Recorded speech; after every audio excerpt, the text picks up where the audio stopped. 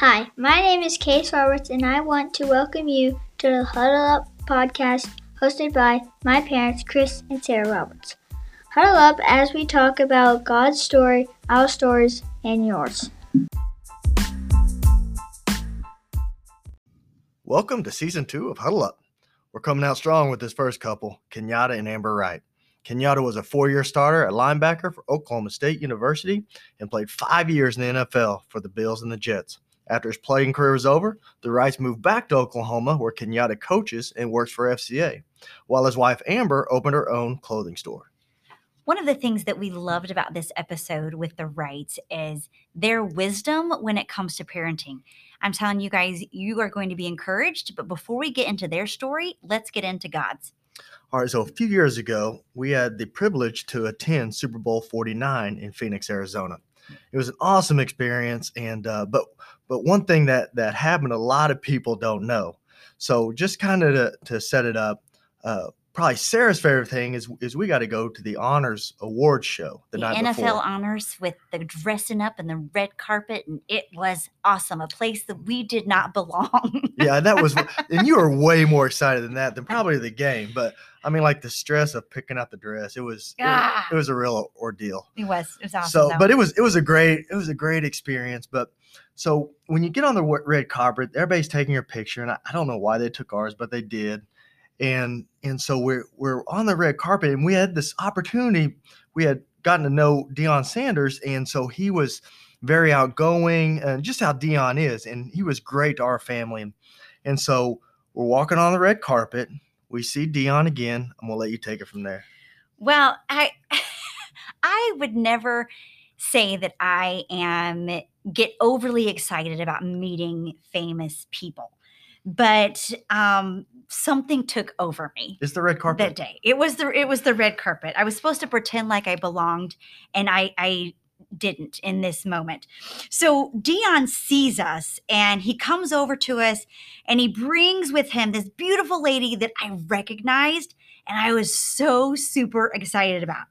And I just blurted out without even thinking, "Oh my gosh, Samantha Ponder, it is so nice to meet you. I am a huge fan. You're my absolute favorite." I mean, I lost my freaking mind. So yeah, she was crazy. She was temporarily insane. You went all fangirl. I did. I was like, who am I? It got awkward. But little did I know it's going to get a little bit more awkward. It did, you guys. It did. So as soon as I get done saying that and going all fangirl, Deion Sanders starts laughing and says, "I would like to introduce you to my NFL co-host, Melissa Stark." And I wanted to crawl in a hole in that moment. I was so embarrassed. But to my defense, if you guys look up Melissa Stark and Samantha Ponder, they look ridiculously so much alike. Well, you wanted to crawl in a hole. I could not stop laughing. It's true, and I don't think he has 6 years later. And your face turned about as red as your dress. It did. Oh my gosh, you guys, it was awful. I just wanted to crawl in a hole because in that moment, I ruined the moment by opening my mouth. And I would love to say that that's the first time that has ever happened. My mouth has ruined a moment.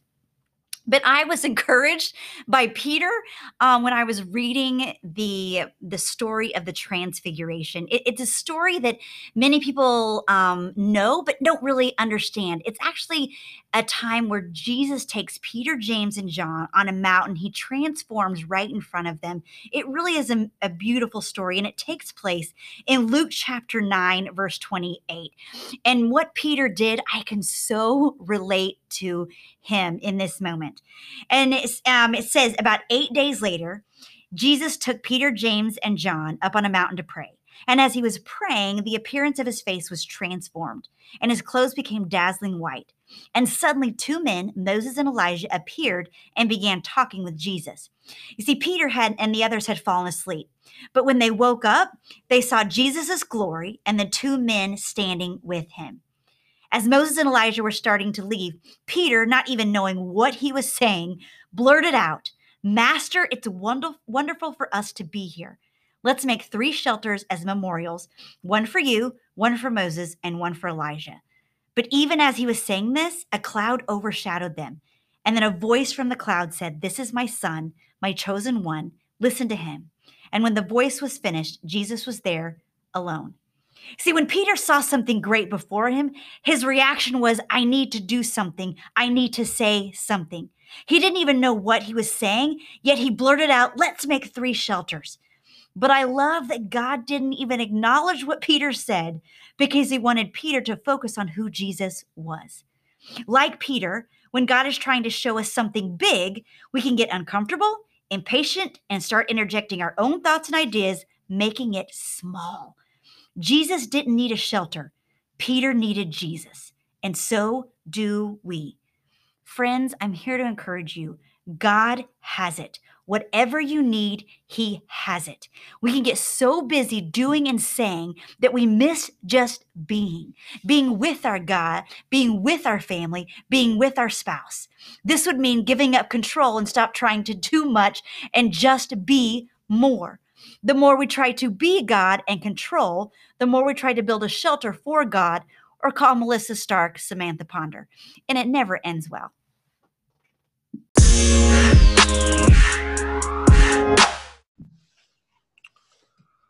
All right, so welcome to the show, Kenyatta and Amber Wright. I mean, we are super excited to have you guys. You guys are our first guests of our second season. So welcome to Huddle Up. Thank you. We're glad to be on here. Yes, we're excited. Well, the first thing that we always do is we have a little bit of an icebreaker. So we ask you 3 questions. First, how did you meet? Second, how many years have you been married? And third, tell us about your family. There you go. Yeah, I'll go where we met at Lake Tenkiller. We had mutual friends that I was on the south side of the lake and she's on the north side of the lake. And we met at a birthday party and she figured, she'd been reading in the papers about me forever. So she had to come to the south side and find her beau. I had no Do you want to share your version now, Amber? Let me go ahead and share mine. We did meet through mutual friends at the lake when I think I was like 8th grade and he was in 9th grade. But we had a lot of mutual friends. So like we would see each other a lot, like on the weekends or cheerleading competitions. He always seemed to show up at my cheerleading competitions. Really weird. Truth comes out. Yeah. Okay, so then how many years have you all been married? 21, half your life. And I just had a reminder that. That's right. We did just a few minutes before we started. And tell us a little bit about your family. We have 4 kids. We have Alexis. She is home with us right now. She's taken a year off of college and she's working in our store in Mayan. We have Elijah that's at UCO and he's playing football, but they obviously didn't get to do that this year. So he's there just working out, enjoying life. And we have Solomon that's a senior and he will be going to Arkansas next year. So they're doing virtual right now. He's virtual, but we're ready to send him back to school. And Avery is in 8th grade and she's playing basketball right now. And our school right now is going virtual 1 week and then at school 1 week. And so I'm so thankful for her little, like she's the get up and go, like kind of girl. She gets it all done. And I'm like, God blessed us with one of those because the other ones aren't. Is that what you're saying? So what you're really saying is Alexis is your favorite. Is that what you're saying? Avery, yeah. Okay. I mean, Avery is your favorite. Okay, Alexis, if you're hearing you, and you're hearing parents, you heard it right here. Avery is their favorite. All right, so switch gears a little bit. So this is Super Bowl week, Super Bowl 55 LV. Do you have a favorite Super Bowl like you remember watching or one that sticks out or? Well, for me, all of my friends were Cowboys fans growing up and Kansas City Chiefs. So, I'll have to go against them. So I was a big 49ers fan growing up. But all the 49ers Super Bowl memories were great for me. I don't really have a specific game. except when they did get to play the Cowboys. And, obviously the 49ers were the better team during the season all the time. So, but I just like all the 49ers memories. Joe Montana, Jerry Rice, and especially when Deion got to go to the 49ers, that was awesome too. But, yeah, I love the 49ers. So what about you did play for the Bills and the Jets, and there was a certain quarterback in that league when you there in your division named Tom Brady, who's playing the Super Bowl this week. See, if you play quarterback, you can play for 40 years. Do you have a Tom Brady story? Did you ever sack him? Did you ever trash talk him? Did he trash talk you? How was it play? I mean, I know it was early in his career. Right. And I remember like when Drew Bledsoe obviously got hit and by Mo Lewis, who was at the Jets. And I remember all of that time. And then they were talking about this, Tom Brady. And back then you're like, man, they don't have Drew Bledsoe. We about to kill them. But so I remember playing Tom back then. And it's just like he had so much command of the system way back then as a second-year player. I was a rookie when he got to come in, but he was just amazing then. And the Patriots obviously have been good for so long, but you can tell like there was a different type of leadership and different type of player when he got in the game. Obviously, Drew Bledsoe was really good back then. Yeah, that's right. Pro Bowl quarterback and led the Patriots. And then you get this 6th-round draft pick come in and named Tom Brady, and all these guys are kind of looking up to him. It's like, man, there was something special about him. We just didn't know what it was, but now everyone does. That's amazing that you could see that then, though. Yeah. And then obviously what he turned out to be. Which is crazy because, we last season we had his current quarterback coach on the podcast with the Buccaneers. And that's one of the things that he said that he brought to Tampa Bay was his professionalism now. And you're saying you saw it in his early years then. Wow. So that's amazing. That's cool. So, like I said, you were at the Bills and the Jets. What's the best thing about being a pro athlete? And on the flip side, what is the hardest? I think one of the best sides of it is like when you grow up and you're a little kid and you had those dreams as a football player to make it, and coming from a little small 2A school, I mean, no one ever thinks you can do it. And it's gratifying. Like the first time I ever ran out of the tunnel, my whole thing was just like, don't trip and fall. There's going to be 80,000 people looking at you on Sunday Night Football or whatever. But the greatest thing was just being able to be in the locker room with those guys. And then on the flip side of that, one of the greatest disappointments of the NFL is like you grow up with community from your little league to high school to college, and then you get to the pros and it's like you desire that community, but you're so segmented and split apart because it's actually a job. I mean, it's actually you have to do your role better than anyone else does on Sunday. So it's like, okay, these guys are so connected and you really don't have a lot of community. It's not really, they try to make it a team, but it's so hard to have that community like you do at the other levels of football, And you don't that hear was kind of disappointing. Yeah, you don't. That's the part of that play. That's the part of the pro sports you don't hear is the lack of community that is there because it's so cutthroat, right? Yes, it is. And that's when you look at it now. I mean, you don't see it when you're playing, but now when you look at it and look at being in a locker room in the NFL team, it's like, I mean, it is a job. I mean, everyone is looking obviously to replace you every day. I mean, to find a piece of the puzzle that works for their team to get to the Super Bowl. And that part of the game really, I think, takes away from the community of a locker room. Sure. That's a good point. And it's tough. It's really that sounds tough. I mean, the locker room, that's like you said, that's one of the best parts about being in sports is the locker room. Mm. Yeah. Well, Amber, you didn't really get to experience any of the warm places of the NFL. You guys were in like two of the coldest areas.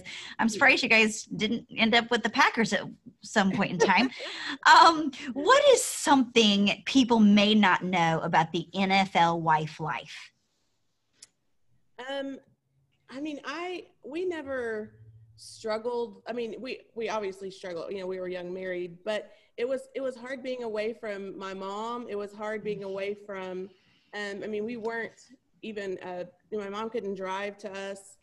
It was hard just leaving everything we knew and being just her. I mean, it was me, Kenyatta, and Alexis for a whole year by ourselves, in Buffalo, New York, where the snow would just, it was so overwhelming. It was so cold, and just being like, we got to make it, we're here together. Like, we can't get along, and I can't go home. And, so I think God put us in that situation for a reason, that, right.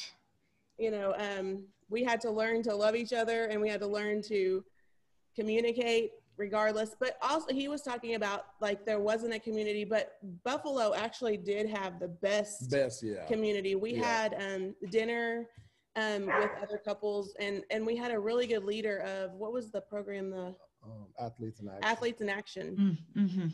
We had the best leaders, and we would have dinner like every Wednesday night. And so that was a small community for the wives. We had a wives Bible study on like Mondays, and so that was my time to grow and to understand how to be married, and how to the submission thing was Amber's hardest thing that ever hit her. And so I learned so much through the older wives there. And so I think the hardest thing is just learning to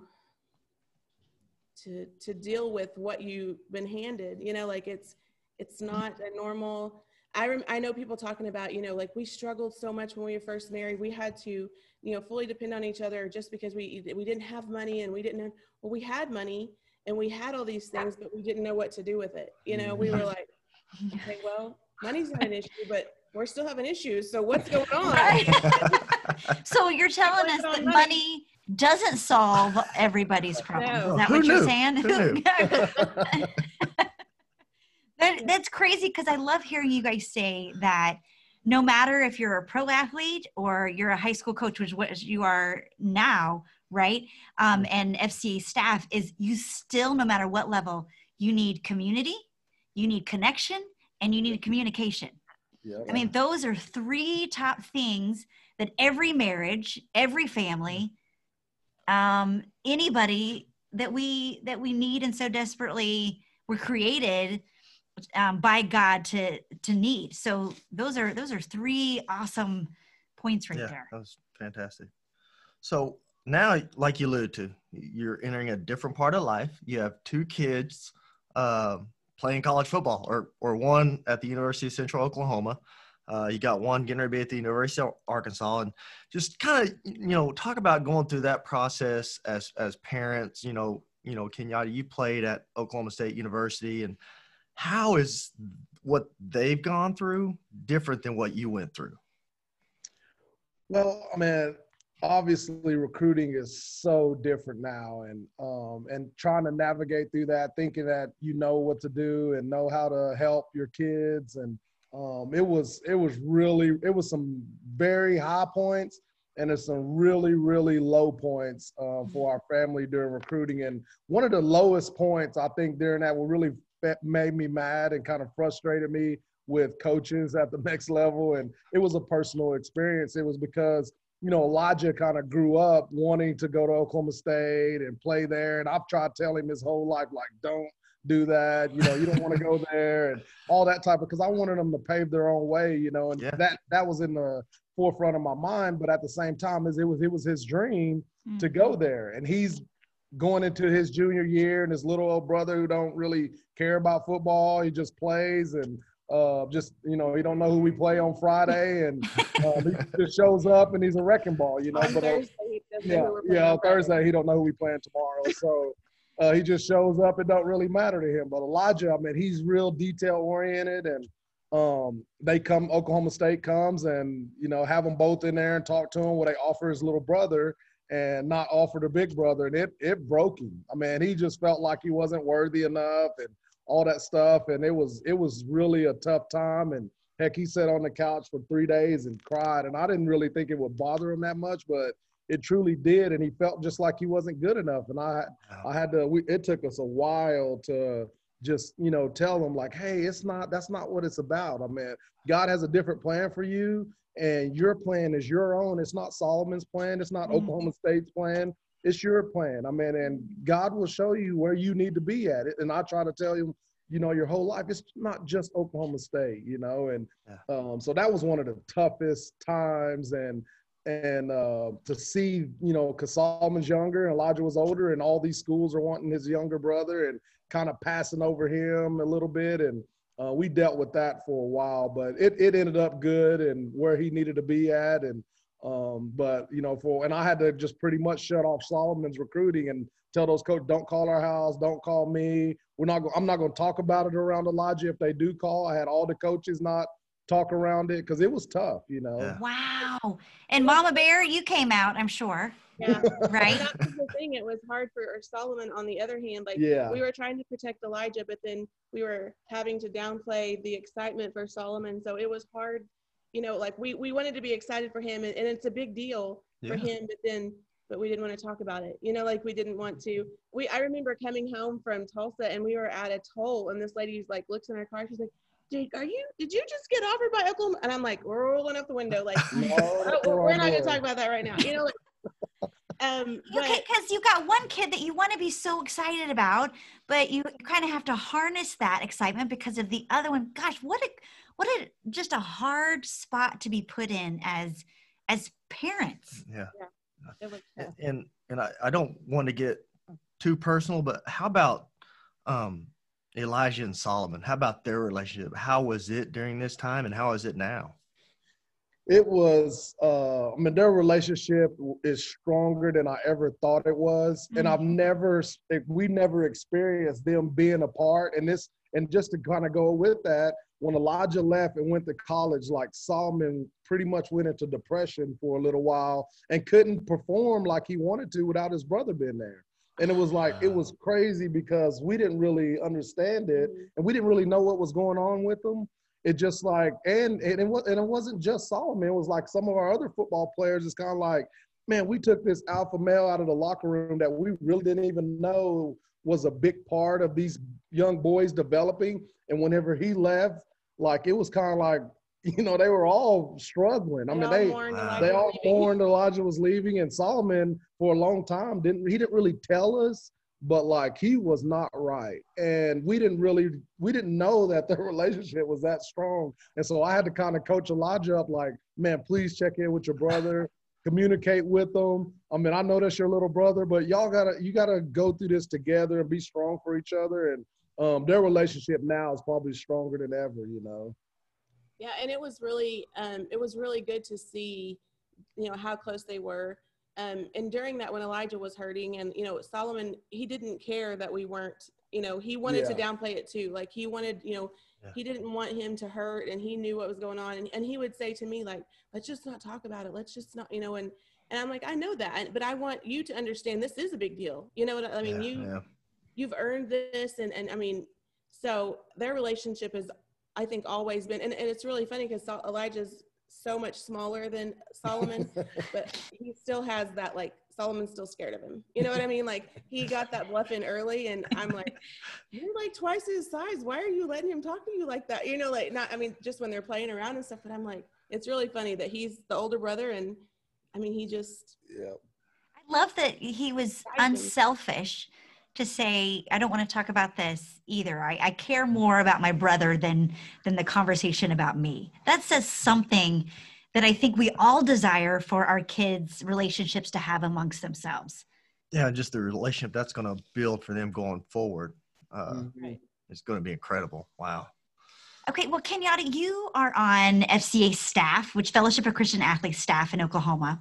So we're going to kind of move into the faith aspect of things. And you guys have alluded a lot to God's plan, when it came to Elijah, and God's plan when you guys were in Buffalo. But when did faith actually become important to you as an athlete, and then as a coach, and as a family? Well, I think for us, early on in our life was that we kind of got discipled when we didn't know we were getting discipled by some couples in Tahlequah, Amber's hometown. And those two families, along with a family here in Vian, they kind of helped us just navigate kind of through life by just watching them.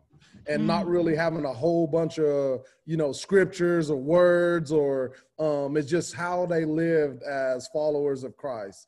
And so I always kind of go back to that time in our marriage and in our life, that it's not really just like kind of show me, but you have to live. I mean, you have to live a certain way, and you have to not just act a certain way, but you have to live according to what God's plan is for our family and for the people that he brings into your life. And if you're not molded that way, it's easily to kind of go astray from what is really, what really is transformational in people's lives, not just your own, is the people around you.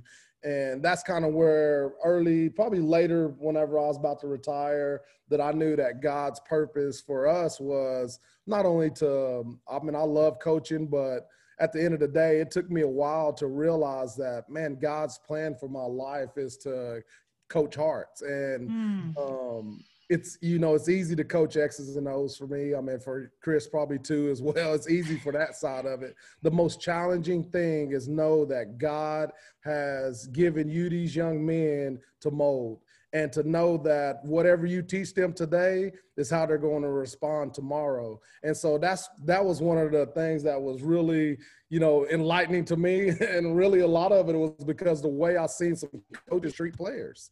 And it hurt, because it felt like, that rough coach that you don't like, it felt like that all over again. It's like, man, why does God got me here? And it's really to defend their hearts and to teach their hearts. So I think that's been how it started and kind of where it ended up as a coach. And man, I've had some rough days with some kids, because I mean, they're knuckleheads everywhere, but they know that I love them. And that's the thing that's hard for me to communicate at first, because I grew up in a family like you shake hands and you don't hug, men didn't do any of that stuff. And like, it's took me a long time to really embrace that connection, with my football players and with my own sons and with my wife too. So that was huge for me to really realize that.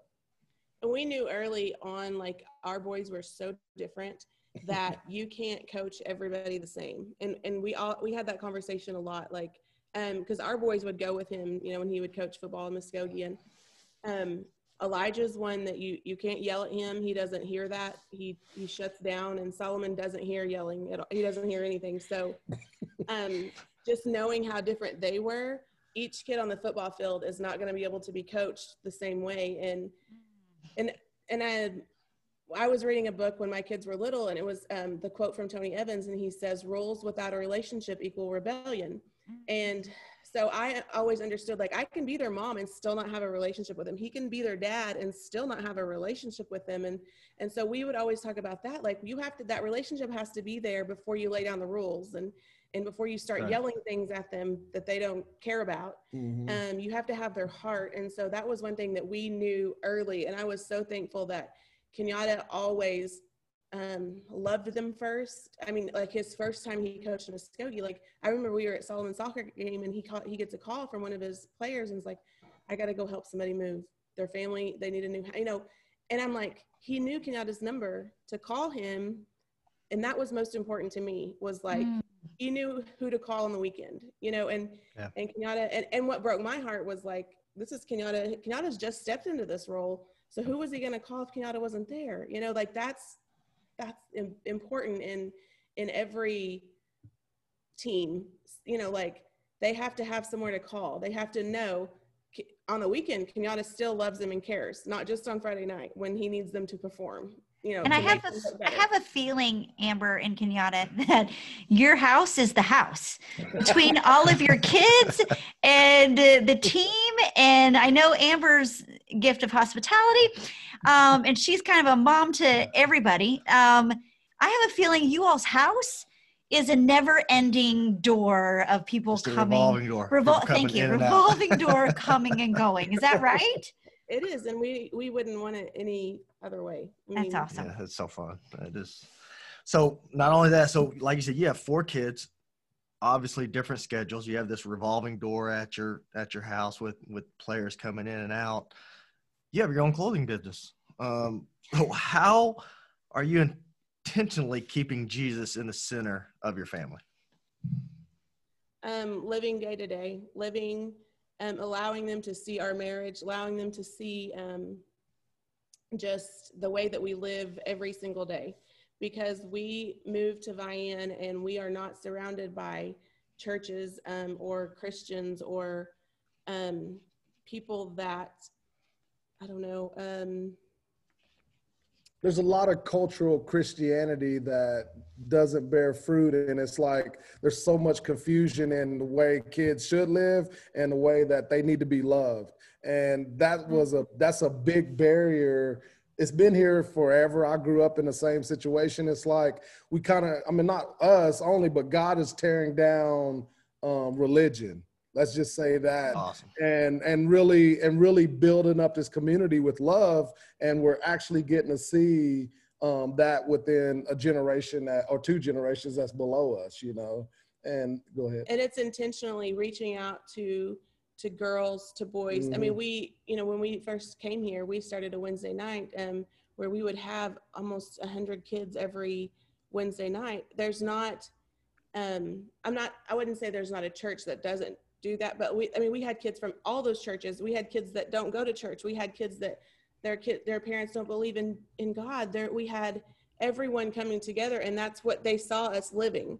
They saw the way, they saw us argue. They saw us make up. They saw us like, you know, looking at each other like, we'll talk about this later. Or, you know what I mean? Like I saw a real life marriage. They got to see that. And even in our kids, like they got to see the way that our kids live. And they're not perfect. And they saw that, you know, they saw that.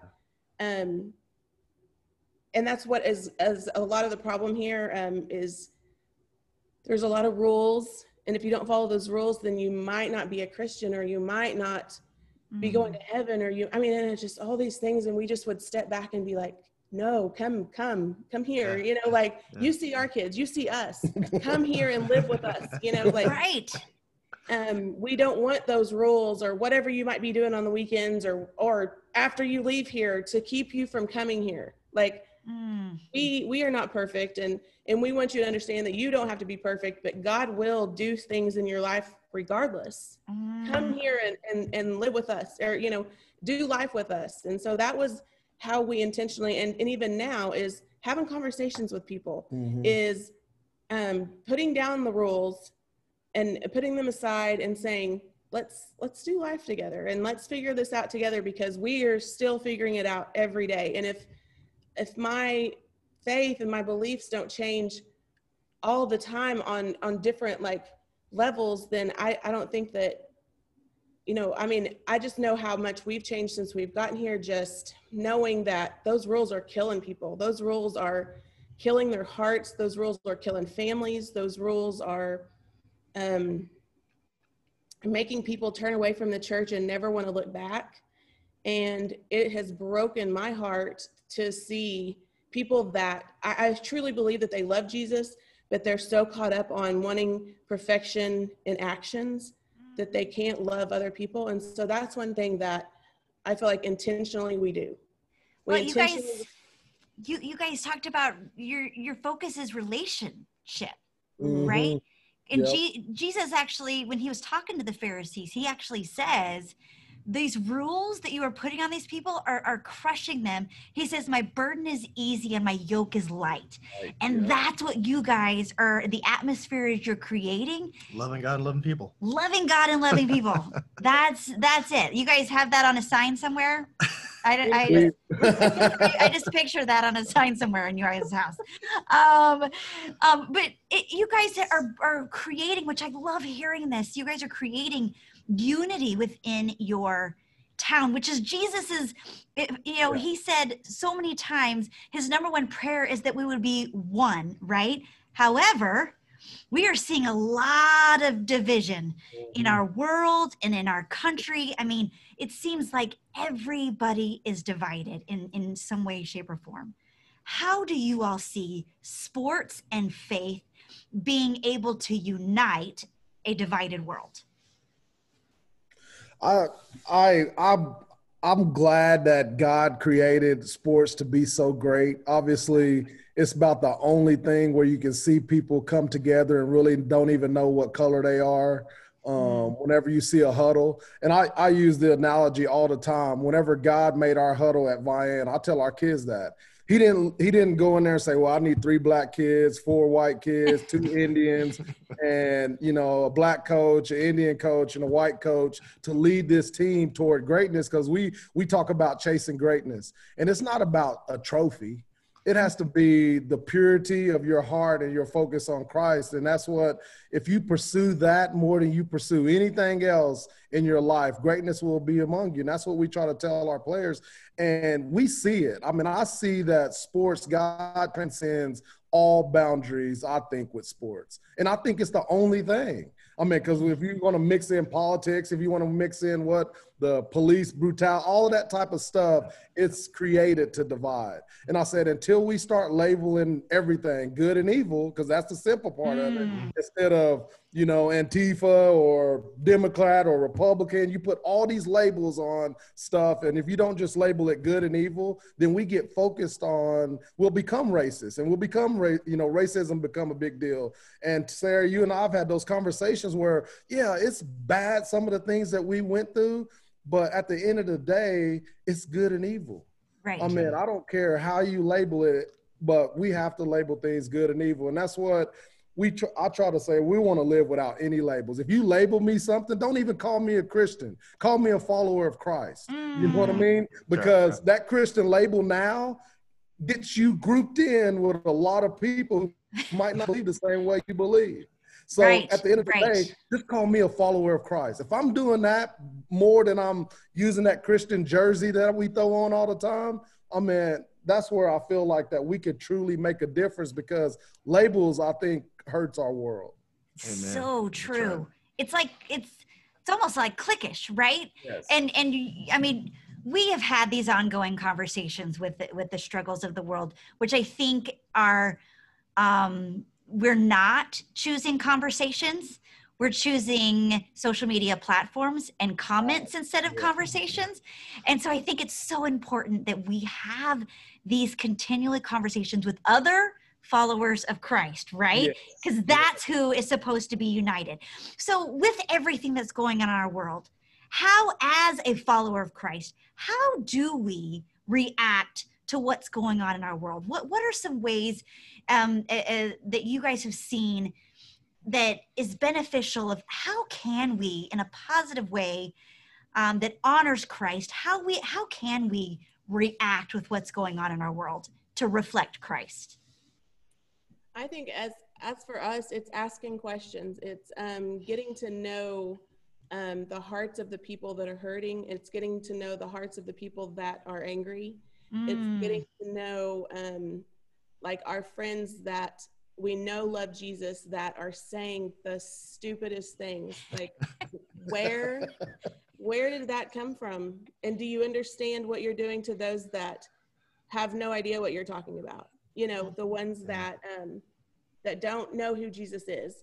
If they see this, they don't want a part of that, and they don't want, and they're running from that. And we live day to day with people that are struggling with that. They're like, okay, well, they say that they love Jesus, but they won't even do this. They won't even do that. And an apology every day, yes, they are, and I'm so sorry. I'm so sorry that you have to see that and that you have to hear that, but that is not who Jesus is. And it's those conversations that I walk away from and I'm like, God, you have put us here. You have started these conversations. You have showed us how to love because the way that you've loved us, not because we're good, not because we've done anything right, but it's because the way you've loved us and the way that you've sent other people to love us. And so I think that's a gift that God has given Kenyatta and I, is just to kind of sit back and listen and observe and to love. Like he loves people to a point where they love him back immediately. And it's seeing like a few months ago, one of our friends, the sister of a family that has really been intentional in Kenyatta's life to love him. She's she doesn't believe, she's an atheist, and she says, she'll tell you I'm an atheist.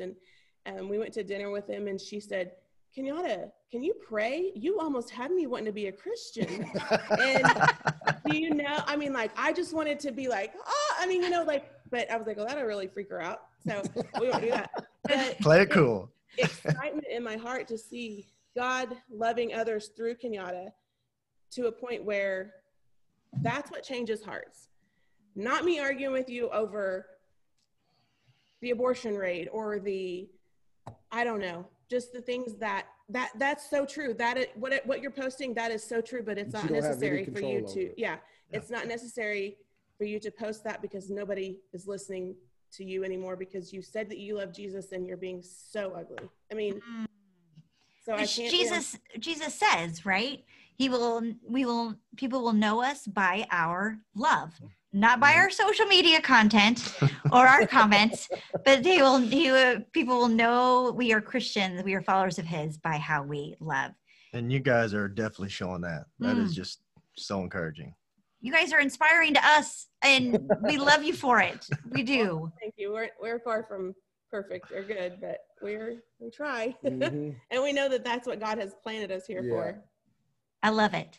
Thank you guys for sharing your hearts. Yeah, that is inspiring. Awesome. Listen to you too. It really is. Like I just, you guys want to move to Georgia? There's a lot of people here that could use some of that Amber and Kenyatta right love. I guess we'll just have to step in and follow you all's lead, right?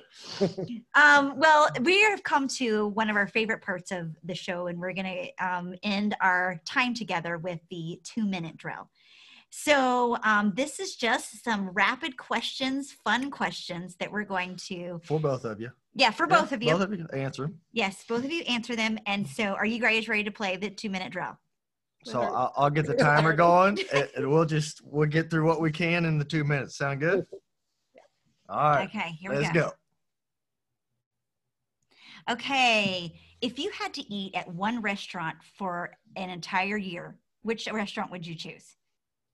Benihana. Oh, that was easy. My kitchen. Amber, you saying you're a really good cook. That's fantastic. So that's okay, what is one word to describe your spouse? Loving. That's what I was going to say, love, or kindness. Okay, what is you all's favorite sports movie? I don't know. I like Mine is Space Jam. Oh my. I was thinking like Friday Night Lights, or is that a movie? Yeah. Okay. What is one place you want to visit that you've never been to? I want to go to Utah. Like okay. Like all the Zion National Park. All the national parks in Utah. Okay. Me, Alaska. Nice. Okay. What is your favorite dessert? Cheesecake. Mine is strawberry cake made by Suzanne. Yeah. Okay. What is the greatest advice you have ever received? That no one will love my children like I do, so make them listen. Nice. Show me your friends, I'll show you your future. Yeah. Where was your first date? Forrest Gump. Yeah, we went to the movies in Muskogee to watch Forrest Gump. Oh. And he wore house shoes. He wore house shoes to our first date. And we're married. Okay, last one. You gotta go quick. Favorite verse? Ephesians 3:20. Mine's Romans 8:28. Oh, okay. Our guests are gonna have to look those up. We'll get them into the word right there, right? Thank you guys. Oh, that's fantastic. Appreciate you. Thank you for Both you joining guys. us on Huddle Up. We cannot wait to share you all's stories, your hearts, and maybe, just maybe, encourage other people in this divided world to keep having conversations and love like Jesus, right? Yes. That's all we can do. And just know you have a son playing in the SEC now. Yeah. We're living in SEC country, so if you come, you need a place to Atlanta flight stay. is a lot easier too from Tulsa. That's right. So you got a place to stay if you ever come this way. Awesome. Appreciate that. Well, until next time, where we share more people's stories and hear about God's in Huddle Up.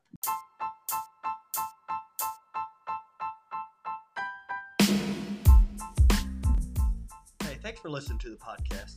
Sarah and I love getting to share other people's stories. If you could just do us a couple favors. One, if you could just subscribe to the Huddle Up with Chris and Sarah podcast. 2, review it.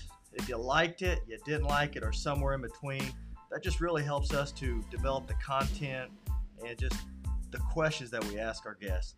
And third, just share it. If it's something that you enjoyed or administered to you or you think others would like it, please just share it with them. And until next time, when you huddle up with Chris and Sarah Roberts.